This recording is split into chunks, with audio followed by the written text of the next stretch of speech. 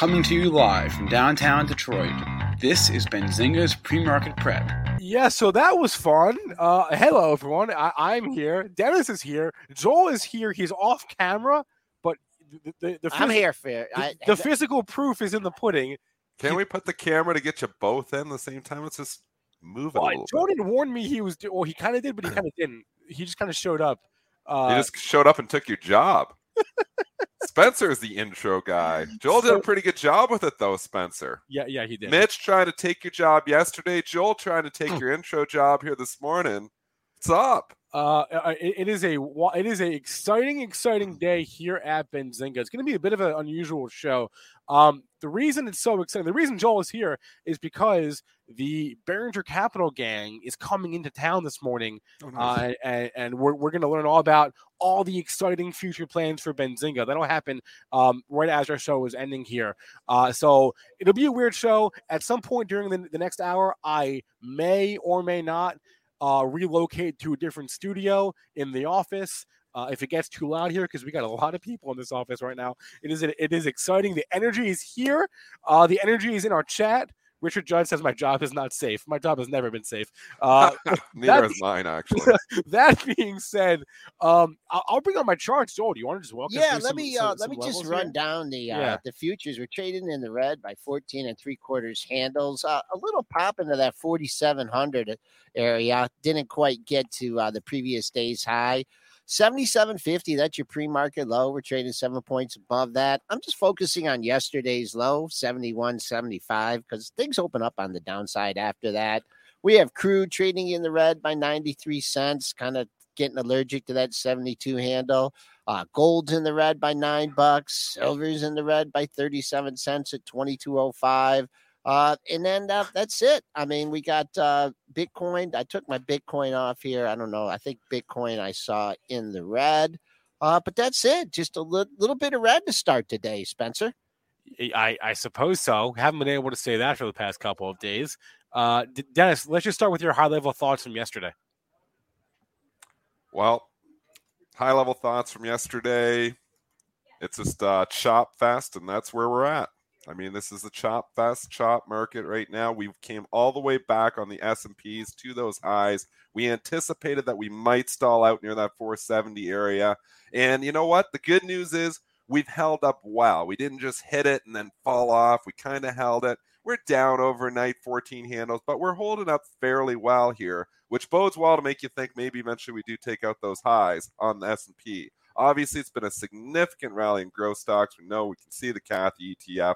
Rip-roaring again yesterday. Even Peloton, I almost got stopped out of my Peloton, but I did not. I had the stop set around $40 because I didn't want to make a new low on the move, and then they turned around and started buying that one too. So they're now combing around trying to find whatever high-value name hasn't went yet, which is typical, you know, what they do when you see value or when you see the growth names move for 3 days. So now they're looking for the high-growth names that haven't gone yet.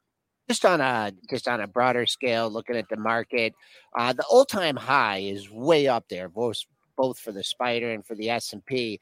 But yesterday, I was keen on the all-time closing high for the DEES contract, 47.0150. We closed just below that. I'm looking at the Spider, the all-time closing high, 69.73. That was made on the 18th. The close yesterday, 69.52. So even though we're off the actual all-time high, you know how I like to focus on my all-time closing highs, and we're going to have some trouble doing that today. Also, for you futures traders out there and for everybody else, I'm going to be talking DEES today and tomorrow. But now, March is the official contract. We did the rollover, choppy action a little bit today and tomorrow. I'll have my March numbers for you starting on Monday. March 22 contract, folks. 2022 is just around the corner. I just want to say I wish you all could be here right now, because it feels like the before times. It feel like the office has not been this so nice, eh? The office has not been like this, like it is now, since March of last year. I mean, there's probably 20 people here, 25 people here. It's 8 in the morning. right? I mean, there is energy, there is excitement. I mean, I can't contain myself. I mean, it's exciting. I'm looking over gorgeous Woodward Avenue, and then where they have the Thanksgiving Day parade, and then the WeWork sign is still there. They can still afford to keep that up. So we don't work is what I used to call it. They're across the street from us, but. Get to the markets, guys. All right, okay, I'll be quiet. Okay, let's get to the markets. You want to start, Dennis, with like Roku from yesterday, or do you want to start with this new Cathy ETF? Well, let's start with the new Cathy ETF, which launched yesterday. It's always fun when you get a new ETF out there. And obviously, she just had an interview on CNBC with Joe Kern around 7 o'clock, pitching her new ETF, CTRU, and it is getting bid up substantially. So I have some thoughts on this, but you want me to dive right into them, or do you want to talk? Yeah, well, I mean, I'll tell you exactly what the top holdings are in this ETF. It's the idea. Can you show the top holdings? Do you have it there? Yeah. Show us the top holdings. Right. So CTRU, and obviously we have a lot of overlap in a lot of her funds. There's a lot of the same stocks, and this is some of the same stocks in this new fund that she's launched here. So the fund is trading up substantially this morning. Here's what they are. All things told, it's pretty diversified. If your largest holding is 1.5%, you got Nvidia, Enphase, Max Linear, Teradyne, Cloudflare, Tesla, of course, Bloom Energy, HPQ, Datadog, and Buckle are your top 10 holdings. None of them more than 1.5%. So it's a pretty. Does she have the updated NAV on that site for that fund yet? They almost never do. They almost never will have the NAV on day one or day two. Okay. Yeah. So number of issues here this morning. So right now there's no locate on the street. This is only traded for 1 day. It hasn't even settled yet. So there's no locate. So we know anybody who wants to short this stock obviously has to, we've obviously had Tim Quas talking about this before, needs an exemption from the locate rules here to be able to short the stock this morning. So that's your major market makers who are probably not online here yet. So one thing, you can see it trading up 9.39% this morning. I can tell you that the underlying holdings, just from looking at what Spencer was doing on a down day, are not trading up 9.39%. So it's basically out almost 10% here this morning. There's a significant deviation between the current pre-market price and where the underlying holdings are. There's a mechanism that keeps ETFs in line with their underlying holdings, the creation redemption mechanism. That is done by market makers, where they will go create the basket of stocks between the underlying holdings and deliver them, and do the opposite as well. So that's what keeps the price in check. This price is not in check this morning, one, because anybody who wants to keep it in check, like I would keep it in check, but I can't get a borrow, and I'm not exempt from the locate rules. So I can't short the ETF. And again, if you are exempt and you're a market maker, maybe they're not online yet. So it will eventually come back in line, and I mean within the next day, or maybe even within this day, it'll come back in line with the underlying holdings. But right now, you're seeing it trade up 11% because you've got people who just watched her interview on CNBC saying, "Oh, I want to own that fund." And they're coming in, and there's not a lot of volume here. I mean, this thing only traded 25,000 shares this morning. They're coming in saying, "Yeah, just buy it." They're not. So this is uninformed traders that aren't respecting the relationship of the ETF to its underlying holdings. That will come back in line once you have the market makers doing the creation redemption on it, and once they obviously come online. It's early pre-market here. It's 8 o'clock in the morning. So I'm just warning the people who are buying this right now. It looks to me like they are throwing 11% away by bidding this up at 22.70 here right now, when the underlying holdings are Nvidia. So if you're buying this morning, I'm warning you right now that in all likelihood, this is going to come back in line. And this ETF is not going to be trading up 11% when we look at it from its underlying holdings in 2 days. 11%, that would mean the market is basically up 7-8% here this morning. The market is down this morning. So again, the reason this is happening is there's obviously no market maker online right now that is exempt from those locate procedures. And two, there's no locates on the street. If the locates was there, it hasn't settled yet. 2-day settlement. So there can't even be a locate for Joe investor like myself, because it hasn't settled yet.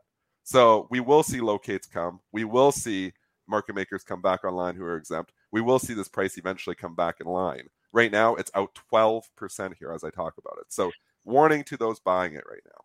Why do we need this? Why do we need another ETF? I could say, Joel, I could ask. Why do we need the 10,000 ETFs that are out there? There's a bazillion of them. And a lot of them don't trade actively. A lot of them don't have, they're not as, actively traded. I stick with SPY, I stick with Qs, I stick with IWM, I stick with the main ones, but people want to trade different things. People want to make different money. They want to do different things. I don't know why we need another Kathy ETF that looks like it's holding the same stuff that our other funds hold. Yeah. But she needs it because you know what? She makes money off of it. Well, yeah, I mean, she's providing a security to the market as everyone else does. So the main thing Dennis was saying is, like, in order for a thing to go down, there needs to be sellers who supply and demand. Right. Who can sell right now?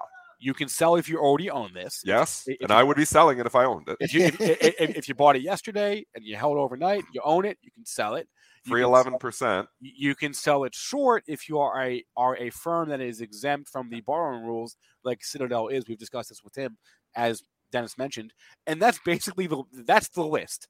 That's the list of people who can sell. So tell those market makers like Citadel come online here this morning, to trade this, and whether they're already active in this ARC Transparency ETF. I did not look at the trading action yesterday, so I can't tell you if they're already actively doing the creation redemption. But these ETFs will eventually have the creation redemption. If you look at ARKK to its underlying holdings, it is held very closely to that NAV. The price tracks what the underlying holdings are. Right now, the CTRU this morning in this moment in time is not tracking it yet because it's too early in the day, early for, in its trading. It's day 2, hasn't settled. So it will. When we look at this a week from now, it's probably going to be tracking NAV. So unless the NAV comes up 11% in the next, day, which is highly unlikely, because is NVIDIA going up 11%? Maybe, but I mean, it's highly likely that people who are paying up 11% for this right now lose money. Highly likely. And there goes another 1,000. You could tell it's a retail trader too, because it's traded on FINRA, which is an off-exchange market maker that is providing liquidity to that. So I actually are seeing some sellers come on here right now. Some off-exchange market maker just sold this at 22.70, up 11%. They're making some money. All likelihood, going to make some money. The person who just bought 1,000 shares probably going to lose some money. It's not very often we can say with this high probability of people losing money, but it's and again, it's thin right now, so maybe it's going to do its own thing. But I'm saying when we look at this a week from now, it's probably going to be tracking its NAV. That's its job. The other thing, to track its NAV. The other thing also is, like, if this were any other of her ETFs and the top holding is 10% or whatever, like Tesla, then you could say, oh, okay, there's maybe a chance that Tesla goes up, 10% today and matches up and catches up to the NAV. Or catches up to the price of the ETF. But because the top holding here is less than 1.5%, you basically have to have like all 10. And the top holding is down right now. The top holding is down 2 points. Right. So you basically have to have like the top 20 holdings in this thing all come up simultaneously to justify 2270 in CTRU. It's not going to happen. Again, I don't have the NAV sitting in front of me. I'm not even sure if it's published yet. It's not. But I'm sure, it's probably close to being in line yesterday. The market makers that are keeping in line are probably pretty good here. Yep. So we're early here in the pre-market. I would think this eventually comes back in the line. I don't know if it's going to come back in the line at 9:30. I would think it does come back in the line today, but maybe it's going to take a couple days till the locates get out there. I just want to hop in here with We just lost Joel. My fault. Okay. My fault. All right. Spencer's. Sorry. He's not used to I'm not used to having Joel next to me. It's like a weird thing. Just a quick question. Someone asked about the rollover of the futures contracts, and I talk about it a lot. And that's just basically when a contract expires in the futures, right? We're trading December futures. We have a quad witch coming up next Friday. Traders that have a position in the December contract, if they want to keep that position and in the same position the next contract, they have to move it from the front month. So if you're long DEES, you need to sell DEES and buy March in the next contract. And what that does is just for a couple days, it creates just a little bit of the volume being split between the two. And there's a lot of people that trade the spread. Crude rolls over every month. That's why it's nearly impossible to trade the premiums, the contango and backwardation. You're always looking something different every month. But the financial futures, the bonds, the currencies, the S&Ps, they're quarterly. So it'd be March, June, September, December. And then just leading up, we haven't even been talking about Quad Witch coming up next week. So next week we have the Fed meeting. It's true. And we have quad witch. And we have CPI tomorrow. CPI tomorrow. Yeah. So we just got the market hanging up here at all-time highs with a lot of potential negative catalyst on the horizon. But I just wanted to answer that question real quick. All right. It is 8:16. Let's bring on Mark Chaikin. He joins us every other Thursday at this time to give us his thoughts on the market. Mark, what's up, man? How we doing? How are you? Been a while. Yeah, it's been too long. We missed you with the holiday. Hope you had a good Thanksgiving. If we had you on then, I would have asked you, hey, Mark, I would have said, hey, things are looking pretty good here. If we had you on the week after, I would have said, Mark, save us. Now I'm probably back to square one. Mark, there's an imposter on the internet, and he looks just like you. Oh, no. A great secret? He's been coming on with a great secret. And it is the perma bull. Mark Chaikin is now the perma bear. Definitely not a perma bull, but I will share the great secret with you. You will? Okay. Oh, yeah. Drum roll, please. Hit the drum roll. It's not plugged in. I got to do a manual drum roll. Okay. Digitization. Everything is going to go digital. And that's what we learned from the pandemic, that the world is going to change, and it's not going to be 9 to 5 in the office 5 days a week. And people are much more comfortable and demanding digital. So I've got a stock we're going to talk about at the end that I think is a really interesting post-pandemic play. I like the tease, Mark. I like the tease. Yeah. Hey, I'm learning. Let's talk overall market first. So we got a major sell-off in growth names for about 3 weeks straight. We've had a nice 3-day rally in all of these growth names. It's brought the S&P right back to the all-time highs because we know a lot of S&P names weren't selling off in the first place. So first thoughts on the growth names. 2, thoughts on the overall market.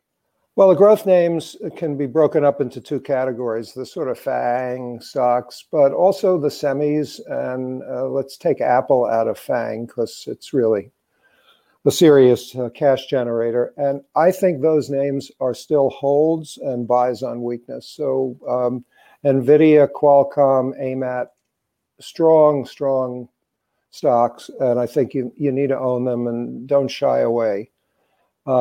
In terms of some of the stocks with no earnings, obviously, you may be getting a little bit of a selling opportunity here. In the Zillows, the Pelotons, the Zooms of the world that have bounced off the Cathie Wood bottom. I love the way you're caught up in the Twitter on the Cathie Wood stuff there. Some people are telling me to cool it, so I'm trying. They say, take it easy on poor Kathy. Well, all right, I'm going to start taking it easier on her. This is not her fault. This is not her fault. Yes, well, no, but he's just saying overall, I definitely have. I've said my opinion of buying growth at any cost. Yeah, it is her fault. She's bought into it is her fault. Mark's going to get her. Into her own Kool-Aid. Come on. All right. So, but in terms of the market, I'm still bullish. Obviously, as Joel just pointed out, we've got a choppy week next week. But in a sense, Powell pulled this all forward when he either deliberately or not told us that they were going to accelerate the taper, and everybody assumed that meant that they would accelerate interest rate hikes. That's not a given. We could get a very dovish call relative to what he said the day after Thanksgiving or Monday or whenever that happened. Why can't we have a soft landing, Mark? I mean, exactly. And what the markets do when volume is light and volatility is high is be dominated by the machine. So that to me, that's what happened the day after Thanksgiving. And then you had so many different things that sandbagged the market. But one thing that we've talked about that Dennis understands better than anybody is flow. And so much of what the market, quote unquote, gurus talk about on your show on CNBC every day is trying to explain short-term moves. The only way you can explain them, in my view, is flow. So you had an options expiration before Thanksgiving. Dealer hedges came off.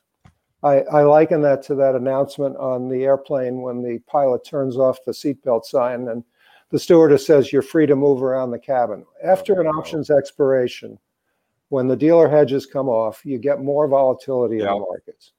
And that dealer flows really explain these short-term movements. And then you got the Moderna CEO weighing in like a complete outlier to the Financial Times saying, "Oh, this is horrible."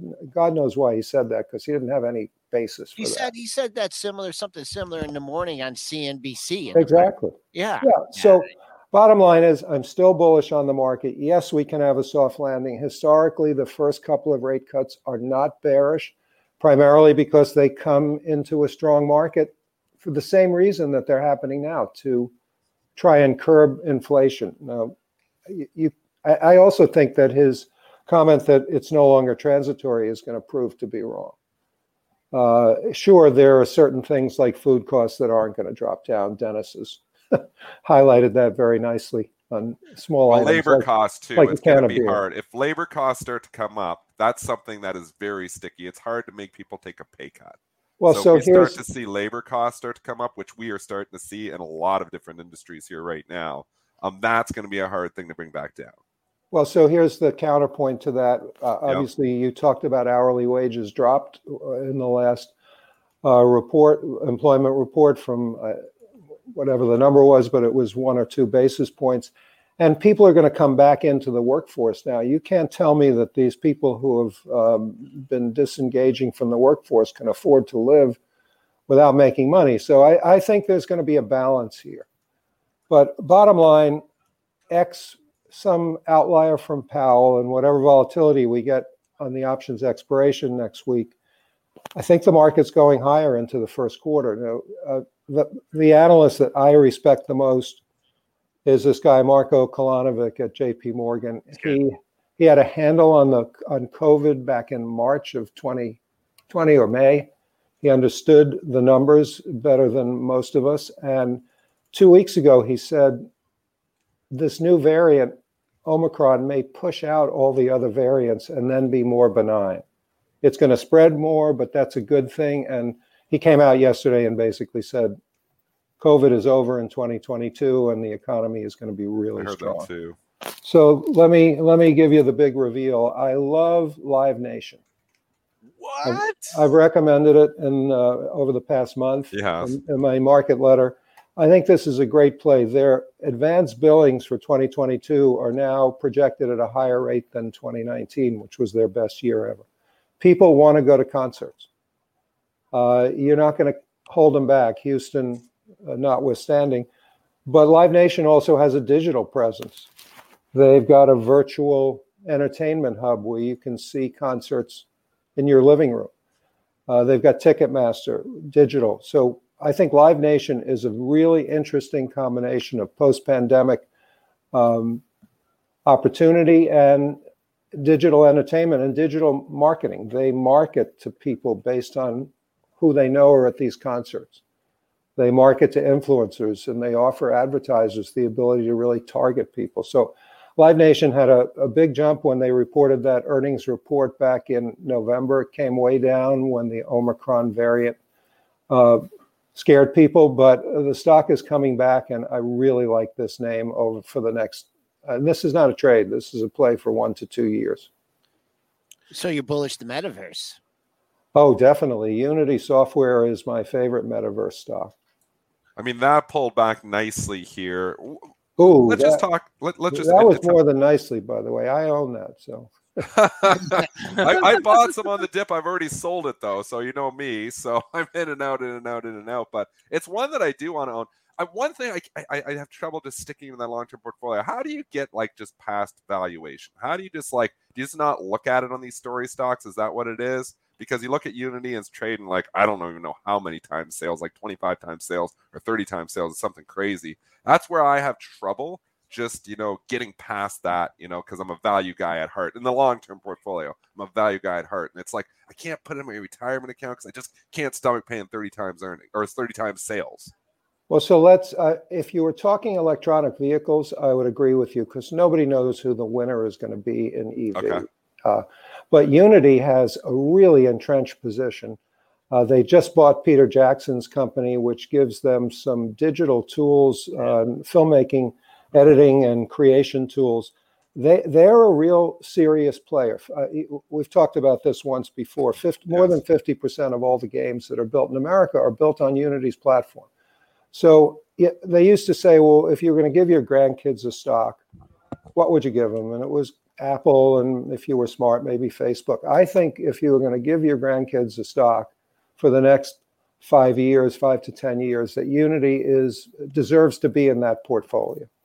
And that's how you overcome valuation risk. So do you think it can grow into that valuation? You believe eventually we're going to look at this and say, okay, yeah, we're trading 30 times sales right now, but actually, and it's software, so you can pay a little bit higher multiple for software because the margins are going to be higher. You think eventually can grow to that valuation? I do, and there's a kicker in here. I like kickers. 3 years ago, Mark Zuckerberg sent an email to all his Facebook executives saying, if we want to be a serious player in the metaverse, we have to own Unity software. But the valuation is a problem here. So it's possible that if Facebook is serious about the metaverse, and if you look at some of their first efforts, cartoonish stuff that you could have done better with Unity as a kid in a basement somewhere. So I'm not saying they're going to be taken over by Facebook, but smarter people than I have actually alluded to that possibility. So that's the kicker. We got another question. I don't know what your thoughts are on Roblox. People are saying you versus Roblox. What would be the better play? I think Unity is more the thing behind everything, though. Correct, Mark? As opposed to Roblox just being a platform that's, I'll also say hi from over. I can't go. Okay, whatever. Spencer. I like them both. I like them both, okay. But I think Unity is the scalable platform with the advertising server built in for small game developers. I mean, I urge my son, who's been building games for 35 years, starting with MS-DOS, to start building something on Unity. I said, with your creativity, you might hit a winner. So, but anybody can do that. You don't need the skills that you used to have to build video games. And if you're telling me video games are going to go away and people aren't going to create them, then maybe I've got a problem with Unity. But it's bigger than video games. They're using it in industrial situations now. You can walk through a building site with Unity goggles and software on and see where the air handler is going to be, and talk to your construction manager and say, no, I want to move it here. I don't like that, and so forth. So, Mark, interesting. We got a question. Someone actually emailed me. Can you please ask Mark about gold? I'm doing that for you, Nina. I'm asking Mark about gold. I'm probably not the best person to ask about gold. I've never been a believer in gold as a store of value. I'm not sure that, clearly the young generations believe that Bitcoin is the new gold. That's right.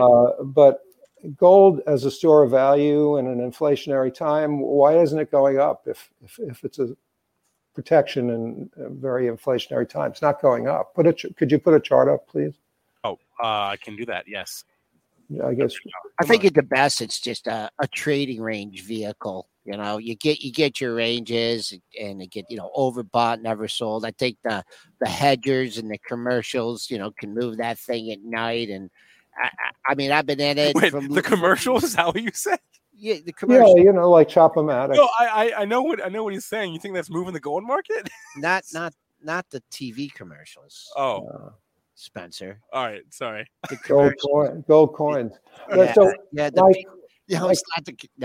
My question would be people that own a lot of gold. Oh, the commercial banks. Yeah. You don't read the Breezy report that reports. Sorry. I like those commercials too, Spencer. Not the commercial banks. Mark. Buy gold. You know what? I don't know.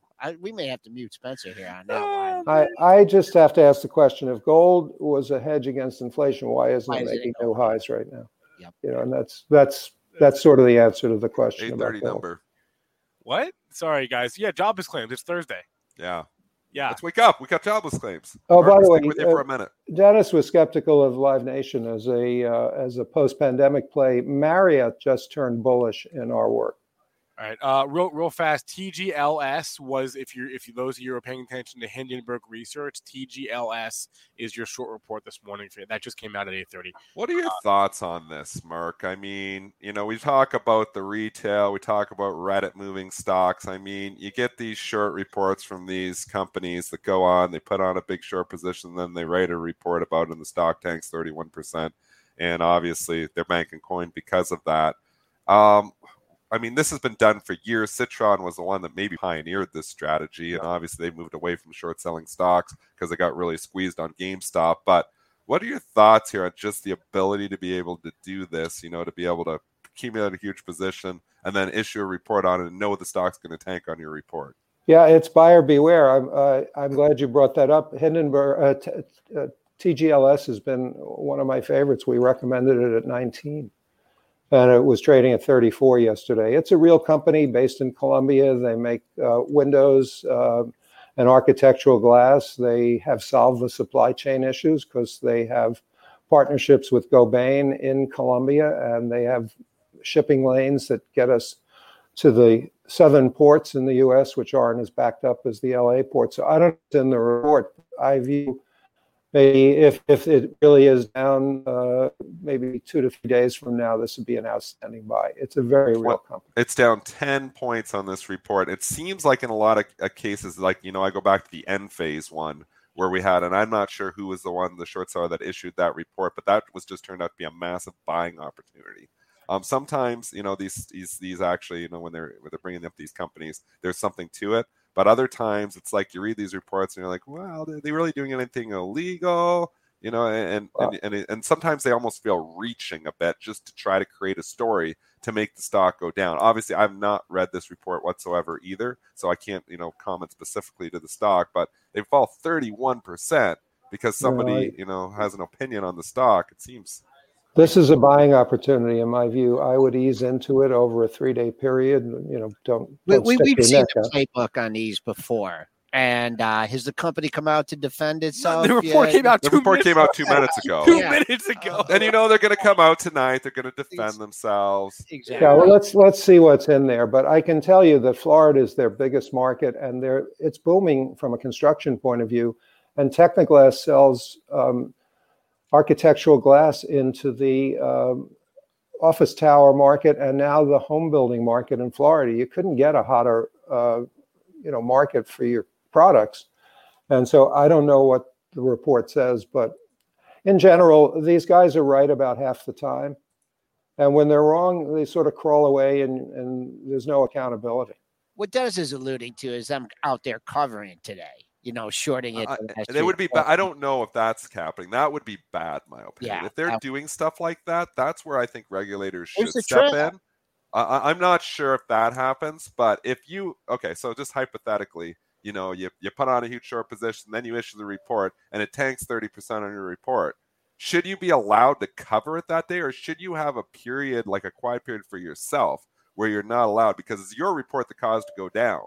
Why should you be allowed to make money just off of, because everybody is all of a sudden, knows your opinion on it and knocks it down 30%? I think they should have to wait like 30 days or something after issuing those reports before they're allowed to cover. But that's just my thoughts. Well, that's an interesting point. But what if the media didn't cover this? That's also a good point. Well, it's all media. Everything's media. So, they're going to say, well, we just issued a report, but you guys blew it up. That you're right. You're right, Mark. You're right. Frankly, so, media's fault. But then, I didn't say it's the fault. No. Hold on. But then it comes down to, well, wait a minute. Why is the stock all of a sudden why did it just dip? $8 just there? It just fell like 30%.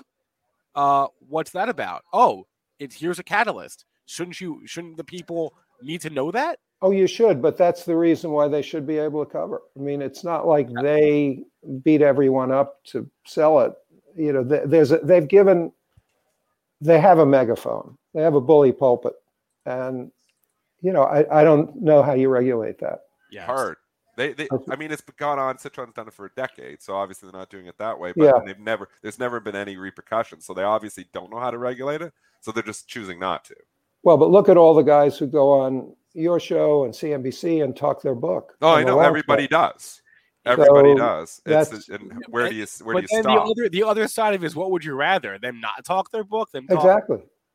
Right. So it's a lose-lose situation. It's tough. It's a tough job. Who was on? Right. It was Einhorn. I think it was Einhorn who was on CNBC at the bottom, near the bottom in March of 2020, talking about how the world was coming to an end, but he was buying distressed debt. Yeah. In the very stocks that he said would get hurt. So is this any different? I don't know. Yeah, it's definitely a difficult thing to regulate. So regulators have a very tough job here. Mark Chaikin joins us every other Thursday. Mark, always a pleasure to have you. And for me as well. What do we do? we don't have a holiday conflict in 2 weeks. No. Well, we'll see you in 2 weeks. Yeah, right before Christmas. Maybe we get another Christmas Eve massacre like 2018, pal. All right, you said it, not us. Thanks a lot, Mark. Be good. Enjoy. All right. Yeah, and Darius is right too. Bill Ackman on CNBC crying during COVID while also loading up on longs. Let's talk about Roku here. If you guys didn't see this one yesterday, I'm not sure how that's possible, but it popped. What did it go up? 20% yesterday on the headline that they reached a deal with Google. So they were up against the clock. YouTube was about to be yanked from the Roku platform. They come out and say, oh, no, we've made nice. It's all good now. Stock rips higher up to $260 even. Let's bring the chart up on the screen. There you go. Yeah, I mean, my thought was people are going to say it's higher because of the deal with Google. And we all know that if you look at the daily, the stock has gone from 490 to 190, and stocks like that can rip. And this is just an excuse. And again, they were looking. It is an excuse, but it was the biggest name you can get. I mean, really, when you get a deal with Google or Amazon, those are as good as it gets. So it's not surprising, but it was also the perfect timing because these stocks were starting to come back. I mean, look yesterday, DocuSign probably leading the charge. I didn't think you wanted to buy that dip. Dead wrong on it because it continued to move higher. Obviously, they were looking at what hadn't gone, and they started buying them. Zoom had a great day. I said even Peloton, which was obviously didn't participate at all the day before. They finally go yesterday. They were like, no, we're buying anything growthy, anything that's got a higher PE. That's what we want to own right now. We're playing the catch-up trade, combing the ditches, whatever you want to call it for the higher growth names, and they bought Peloton as well. So Roku fit right into that, along with the positive headline from Google, which is a great, a person or a company to have a headline with, and that's why you see the stock up $40. Yeah, I mean, now what? Now you're looking for hard more, to buy right? now. Yeah, now it's at 56.20. You want to see it stay green on the session. Obviously, it's just hanging in there. First things first, let's take out yesterday's high. I'll just give you a few targets and a gap here. If you're looking for more above that 60.99, 64.20 would be your next daily high. And then I think you get into a gap area at 269.29. So if you're looking for 13, 14 more points on it today, I would just be, if it went red, it's just really hard after the kind of day that it had yesterday. It's just hard to find a point where you just would want to step in and buy it if it goes red. Just hanging green right now. So it's amazing to be hanging green though after a big day like that. One thing I will say is if they're short, you got to think there's some people I don't know what the short interest on this and look it up, but it's broke trend now. Short. Yeah. There's a heavy downtrend there. It broke the trend, so now you get the Momo guy saying, okay, so you got to think on pullbacks now. You're probably going to find buyers. So we tweeted out, did Kathy Wood bottom? I tweeted out 8 minutes after that bottom happened, on December the 6th.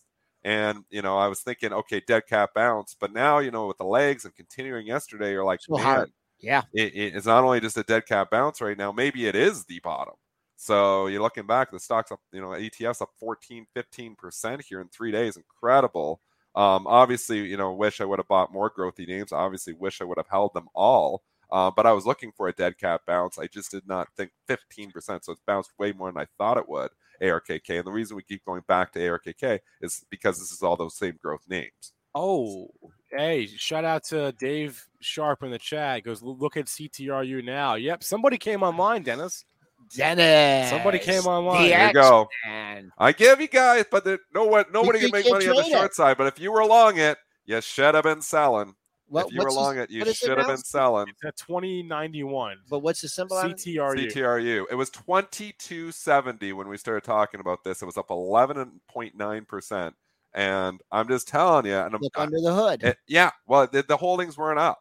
And if you think it's going to be up 3%, it's probably not even going to be up 3% as they keep coming in line. But they're bringing it back in slowly. 930 comes on, and you get that the creation redemption start coming back in. And, in 3 days, it's going to track its NAV. So when you're buying an ETF, don't be buying in the pre-market when nobody's online and you can't borrow the thing and the prices can't stay in check. So everybody was buying 2270, just simply throwing and burning away money. Just one other thing. At least in the short run. It could anything go on in the long run, but you would have been better to wait. Just the last thing on the Roku, and Dennis, what you were talking about, you had to move from 340 to nearly dig it under 200. And you had all those days to buy the stock on weakness, right? You could put your bid out there and just get peppered, right? You're building a big position. Sure.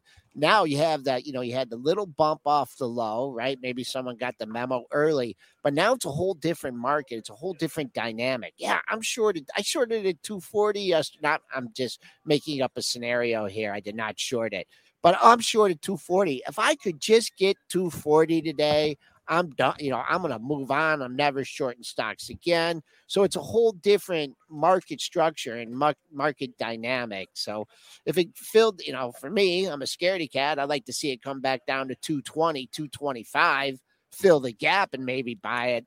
Doesn't look like that's going to happen today. It's staying green. But these things, once they get the momentum kicking, can go a lot further than you think they can. And just because, I thought we were oversold on ARC and I thought we were going to get a 5, 6, 7% bounce. I didn't think a 15% bounce. So again, blowing through the 100 level, now it's showing me that there is legs behind some of these growth stocks, and there will be people, just like Sentinel yesterday on the dip, S, and full disclosure, I do position S. That dip was bought. And why was that dip bought? Because it was a growthy name, and growth in the last 2 days has come back into favor, and they're buying dips on growth again. So it's, again, as a trader, you got to continuously be digesting all the new information being given to you by the market. And we had a bottom on all the Cathie Wood names. We had a bottom 3 days ago on all the growthy names, and now you're seeing people chase it. And on pullbacks, when you get a growth name that gets hammered on earnings, that dips are getting bought for the simple reason is that they're looking, where can I get growth? Oh, here's, giving me a chance back at, Wednesdays or Tuesdays lows. So that's the way this market trades. That's the way you've got to just always be on top of the rotation. First things first, when I come in the morning, I'm always trying to identify the rotation. Rotation is key. In some markets, just everything's going up, everything's going down. But 2021 has been the year of rotation. And if you can identify that rotation early, you can make a lot of money on your day trading. All right. It's 8:43. Let's get to a few more stocks here today. I want to talk about RH. Credit to Aaron Bree on this one. We were talking about this one at like 3:45 yesterday. He goes, "Oh, Restoration Hardware. Yeah, they definitely beat. They definitely blew it away. Everyone flush with cash and doing stuff for their home, and that's what happened. They earnings beat, and they gave a guidance raise to go with it. So a $500 stock is now a $600 stock this morning. This, again, is a name that was loved. Again, a little bit higher valuation, so it got hit during the last 3 weeks. We know higher value names got hit. Now it comes out and, beats. And if you think logically about that, who was the person that said that? Aaron Bree at Benzinga, producer AB. Bree, Aaron, you're completely correct. I think about, what my wife's doing, with the house. And we're buying house stuff all the time. Obviously, we're building a house, so it's a little bit different story. But people are still spending money on their homes. Yep. And that trend, I don't know if it's going to go away eventually when we start going on vacations again and start doing stuff. But the trend is still here, at least for this moment in time. Williams-Sonoma, obviously going to trade up in sympathy. I haven't looked at it, but I'm just assuming it's trading up in sympathy. Yes, it is. It's up $1.34 here this morning. It was trading up last night. I can see some ticks from last night up in the high 186s. So, again, this is just this trend of, where people, if they're still sticking around a little bit close to home, they're going to spend money on their homes. I don't have my pre-market charts up here, but I'm just looking at this move from 744 down to 5 1/4, 220 point move, right? 110. That puts you at 630, 640. Not sure what the pre-market high is. If you're looking for more than this, the 630 area, you're getting half back. 645 and 651.49. But like I said, I don't have the pre-market chart. Keep an eye on that pre-market high, 929 and 59 seconds. If they want to hold that level, boom, take it up higher, then you can't go against it. If it takes out whatever that pre-market high is, there's some downside. I have absolutely no idea where to buy this on a pullback. But getting half of the move back and took it. This is different. This is something you and I talked about too. The bright days when the market went down, it went down so fast, right?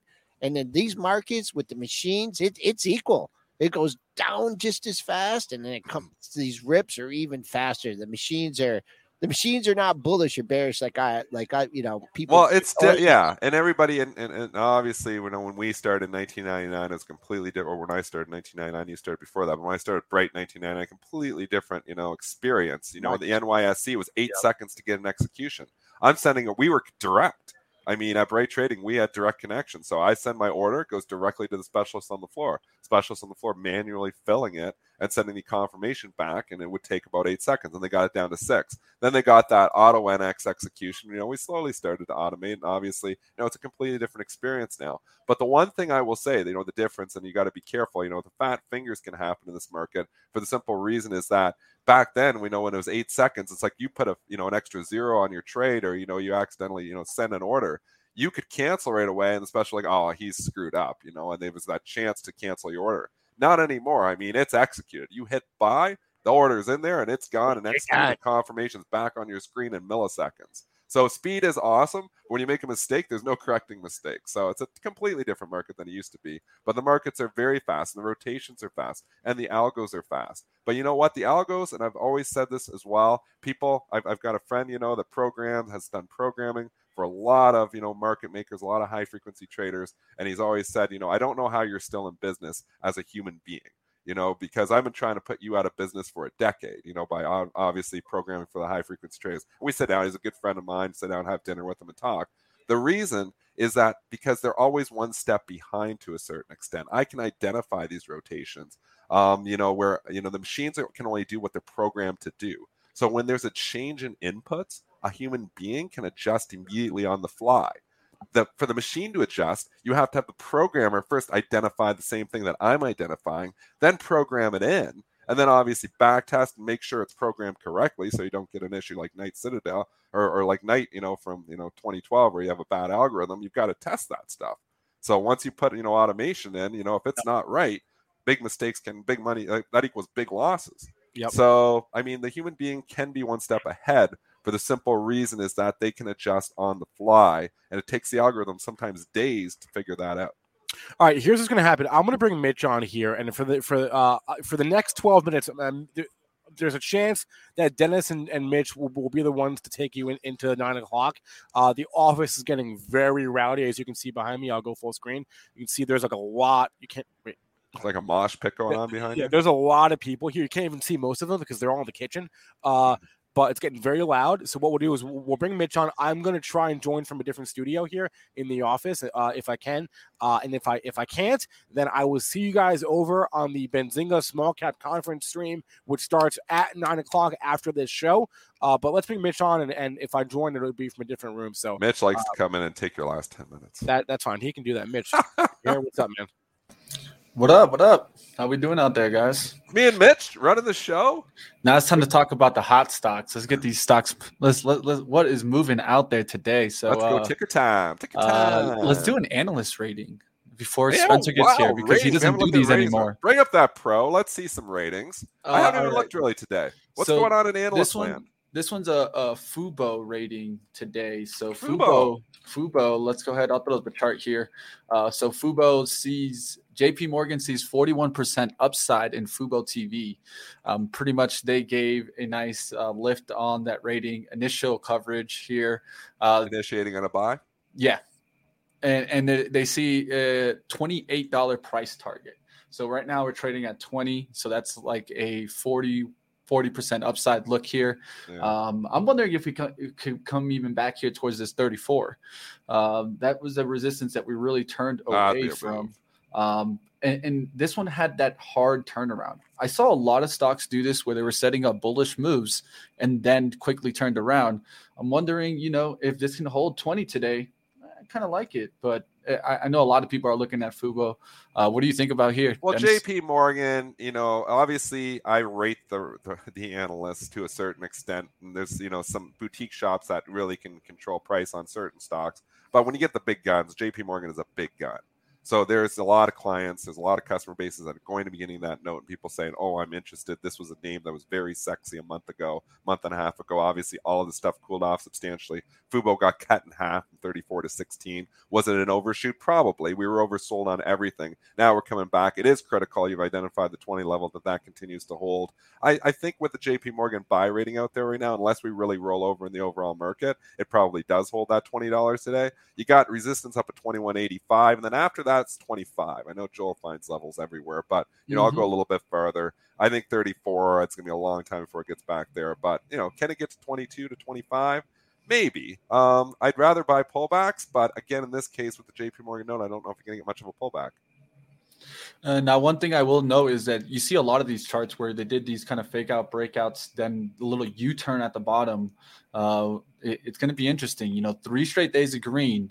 Do we hold those lows? That's what I'll be watching today, and we'll keep watch on Fubo. Let's transition into EVgo. EVgo is trading up today off of their platform.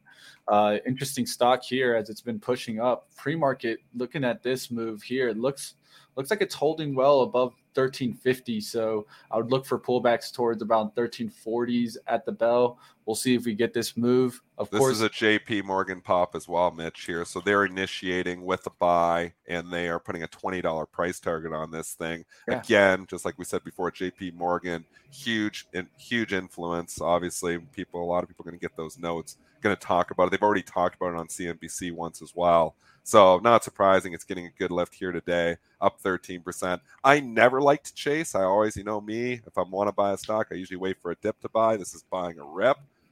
So I personally, just on my opinion, would wait for a dip to get back into these names. But right now, the story has gotten hot again for a lot of these growth names. People are looking and they're hungry for growth. And, this is one of those names.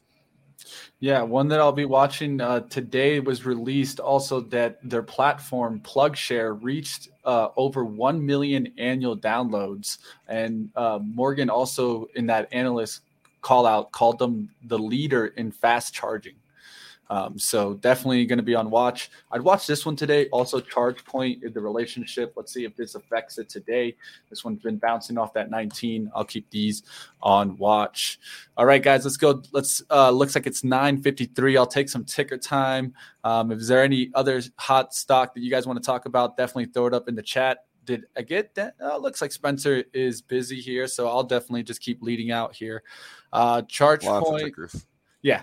Let's go ahead. Let's look at what's out there. It looks like someone's calling out CVS. Hertz calling out CVS. That's an interesting play. They had some guidance here today. I saw it go by. I'm trying to go for my memory here. I'll get it right now. I'll bring it up in the pro. So 639, they raised guidance from 824 up to 810 to 830. They see adjusted EPS in 2021 up at $8. So guidance, the stock is not expensive. We know CVS is not expensive. Coming out and it's not much of a guidance raise, but it's enough that so it's still obviously looking a stock that's been fairly cheaply valued is saying they're comfortable with their earnings. That makes the market more comfortable. That's why the stock's trading up $2. I mean, we are approaching on CVS quietly. We're approaching 5-year highs on this stock. So you start to think it's $95 now. The old Kenny Glick, when you go 90 to 95, you usually eventually get to 100. I'm not saying CVS is slow.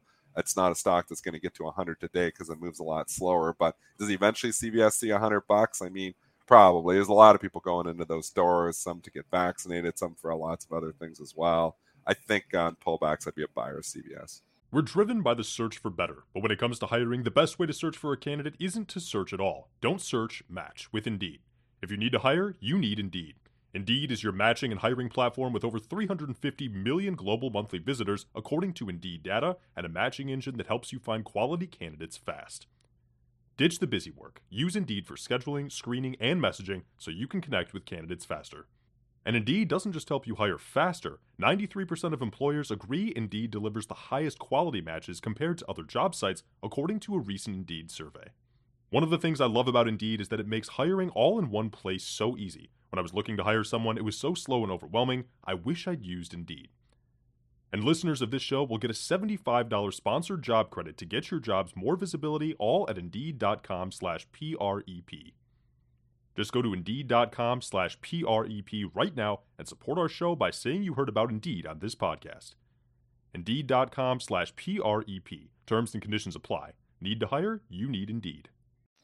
All right, let's keep going. CBS, I've been watching WBA and also RAD. We'll see if those can continue. I think those were on watch a little bit, maybe with some testing from Omicron, but I don't think this is as serious as we thought it was. We'll continue to watch these stories. That's good news. Yeah, it's good news, especially not maybe good news for these stocks specifically, but good news overall for us all. Let's keep going. Let's go to another one here. Adobe being mentioned in the chat here. Adobe did have that hard down day on Friday, but now has been coming back. Almost filled that complete. What are you thinking here? 640 now. Okay, so we got to start thinking the washout lows or the washout lows. Will we eventually get a retest of those lows? It's possible, but I don't. Right now, you're setting up seasonality here too. So the mindset has completely changed in 2 days, where we went, to fear to FOMO. So we went from FOMO to fear for 3 weeks, and now we went back to FOMO on all of these stocks. Adobe is not a crazy expensive stock, but it still fits into the whole growth category here. I think you got support where the two lows from the last couple of days at 640, so 640, 641. I think you hold those levels unless, the market starts to really roll over. I think 640 is going to be a level it's probably going to want to hold. All right, we'll see if it gets above 650, 640 downside. Does it feel kind of into this gap today? We'll definitely keep these on watch and see if there's any rotation that we can find out there in the markets. Let's keep going. Next one being brought up here. I did see it had a good day yesterday. Actually, we didn't talk about this one. Let's make sure that we get to it. So Lucid, of course, they did put out an offering. Let me delete all a convert offering last night. Yeah, convert offering put out by Lucid. Let me give you the exact amount right here, pulling it up on Benzinga Pro. Looks like we had 1.75 billion convertible senior notes. Definitely pulling back down. This was a move in the after hours. A lot of what we watch. Look at the 15-minute. It really cracked down there. Yesterday, it was trying to come down towards that low on the 6th. Do you think we get towards that level today? I think you're going to bounce if you get down near that 38, the December 6th. So 40, 38. We don't know the price of this yet. I don't think it's come out with what the actual pricing of the convert note is, like what price they can convert. Yeah. But I think on a pullback here, there's people, again, hungry for growth names here now. Whether that turns today, it's not turned in the pre-market here, though there's still people hungry for this. It's a little healthy pullback in some of these names. I think you do find buyers in the 38 to 40 level. Yeah, I think you're going to get a test down towards that 38 today. So I'll be looking for maybe a short into that move. But yeah, I could expect a good bounce there. It's definitely a good level that's going to be watched. Was resistance in this prior kind of November, right before we broke out. We'll see if we can catch a dip there on Lucid. Next one up, being mentioned twice, so I'll go ahead and touch it, is Disney. Disney being talked about here. Yeah. I don't see any news, but I do see it starting to bottom out. The question is this the bottom on Disney? It's a hard call. The only issue I have with Disney, and I did put a half size position in the long-term account because I couldn't take it. So when Joel always makes fun of me whenever you put a half size position on, you're not very convicted. Yeah. And it's true. It's just like I've wanted to own Disney for a long time. It's come down so much here. I do believe eventually Disney figures out. Maybe eventually they figure out Disney Plus. That's been the issue though. Is really Disney Plus. But if we go into a full reopening, is there a better reopening trade than Disney? So if you think that COVID is if you think JP Morgan is correct, and you think COVID goes away in 22, it's hard to find a better reopening play than Disney. I tell you, I got my 4-year-old, my 7-year-old. If we were all safe and we felt we were safe, my 7-year-old just got vaccinated. If we felt we were safe, I would take my kids to Disney tomorrow. So eventually, maybe we do feel like we're safe, and eventually Disney, I think, is going to be a huge reopening play here. So I think if you're buying Disney in the 150s, I think in the long run, you're going to be happy. I think in the short run, they still have issues. Obviously, ESPN forever, but they have issues with Disney Plus. They have content issues. I've said that for the last 6 months. They don't have enough content on there. The content they have on there is excellent, but there's simply not enough of it. So they're going to have to start focusing on that. If they want to compete with Netflix, they've got to get more content. They've got to get new shows. They've got to get more production going there. But I will tell you, long run, I think Disney figures it out. Yeah, I think one thing that's going to help them this season is normally there's a battle, right, of the holiday movies between the streamers, whether it be Netflix, Hulu, Paramount. Who's going to have access to the holiday movies, right? Well, Disney is the major leader here, and a lot of times they were leasing out these movies, but right now they're taking them all on, and they're trying to hold them tight. Movies like, let's say, Santa Claus, Home Alone, those kind of movies. I think you might see some subscription boost because of this, and like Dennis is mentioning, for the parks opening up, we'll look to see if kind of the environment gets better here for Disney.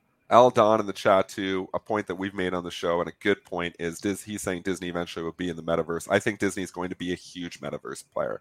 I think Disney might be one of the metaverse players. You just think about the experiences that you could have going to Disney World and now being in the metaverse and being, put into maybe movies or put into some of these places.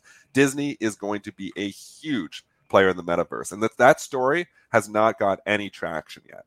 So eventually, if we still keep talking metaverse, is there any company really positioned better to? Well, there is obviously Unity. There's a few, but don't discount Disney as a metaverse play. Mm-hmm. So I like Disney long term. Yeah, I think on a pullback, I think I will move it up to a full size position. So full disclosure, I've stuck this in the long term account. I might stick some more in the long term account.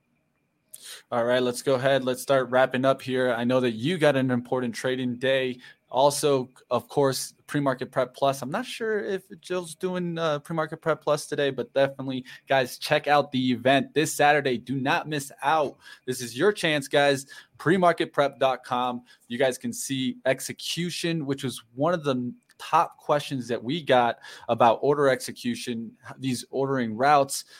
My man Dennis, definitely the expert here in those, is going to be teaching on this on Saturday at 9 a.m. Don't miss out. And now, coming on next, have a good one, Dennis. All right, guys, I'm going to bring you guys to the small cap conference now. It's already starting on up, so you guys go ahead and join in. If you guys want to live trade with me, I'm also going to be in the chat hanging out. So if you guys want to go ahead and just join in, normally we have live trading here. We're going to go to the small cap conference, but I'll still be trading in the chat. You guys join in there.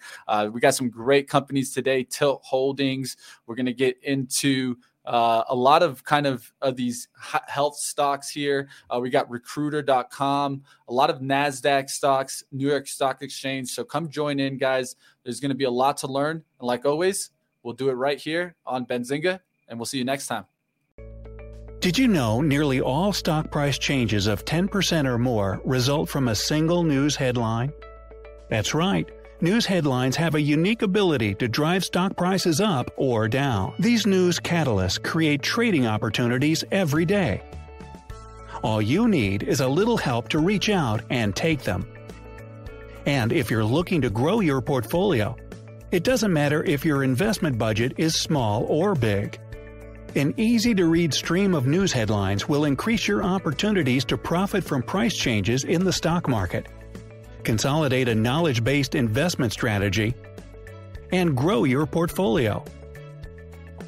All you need is Benzinga Pro and its powerful news alerts, price tracking, and portfolio monitoring to make a positive change in your trading performance. We've already helped thousands of retail traders across the world, and they could not be happier.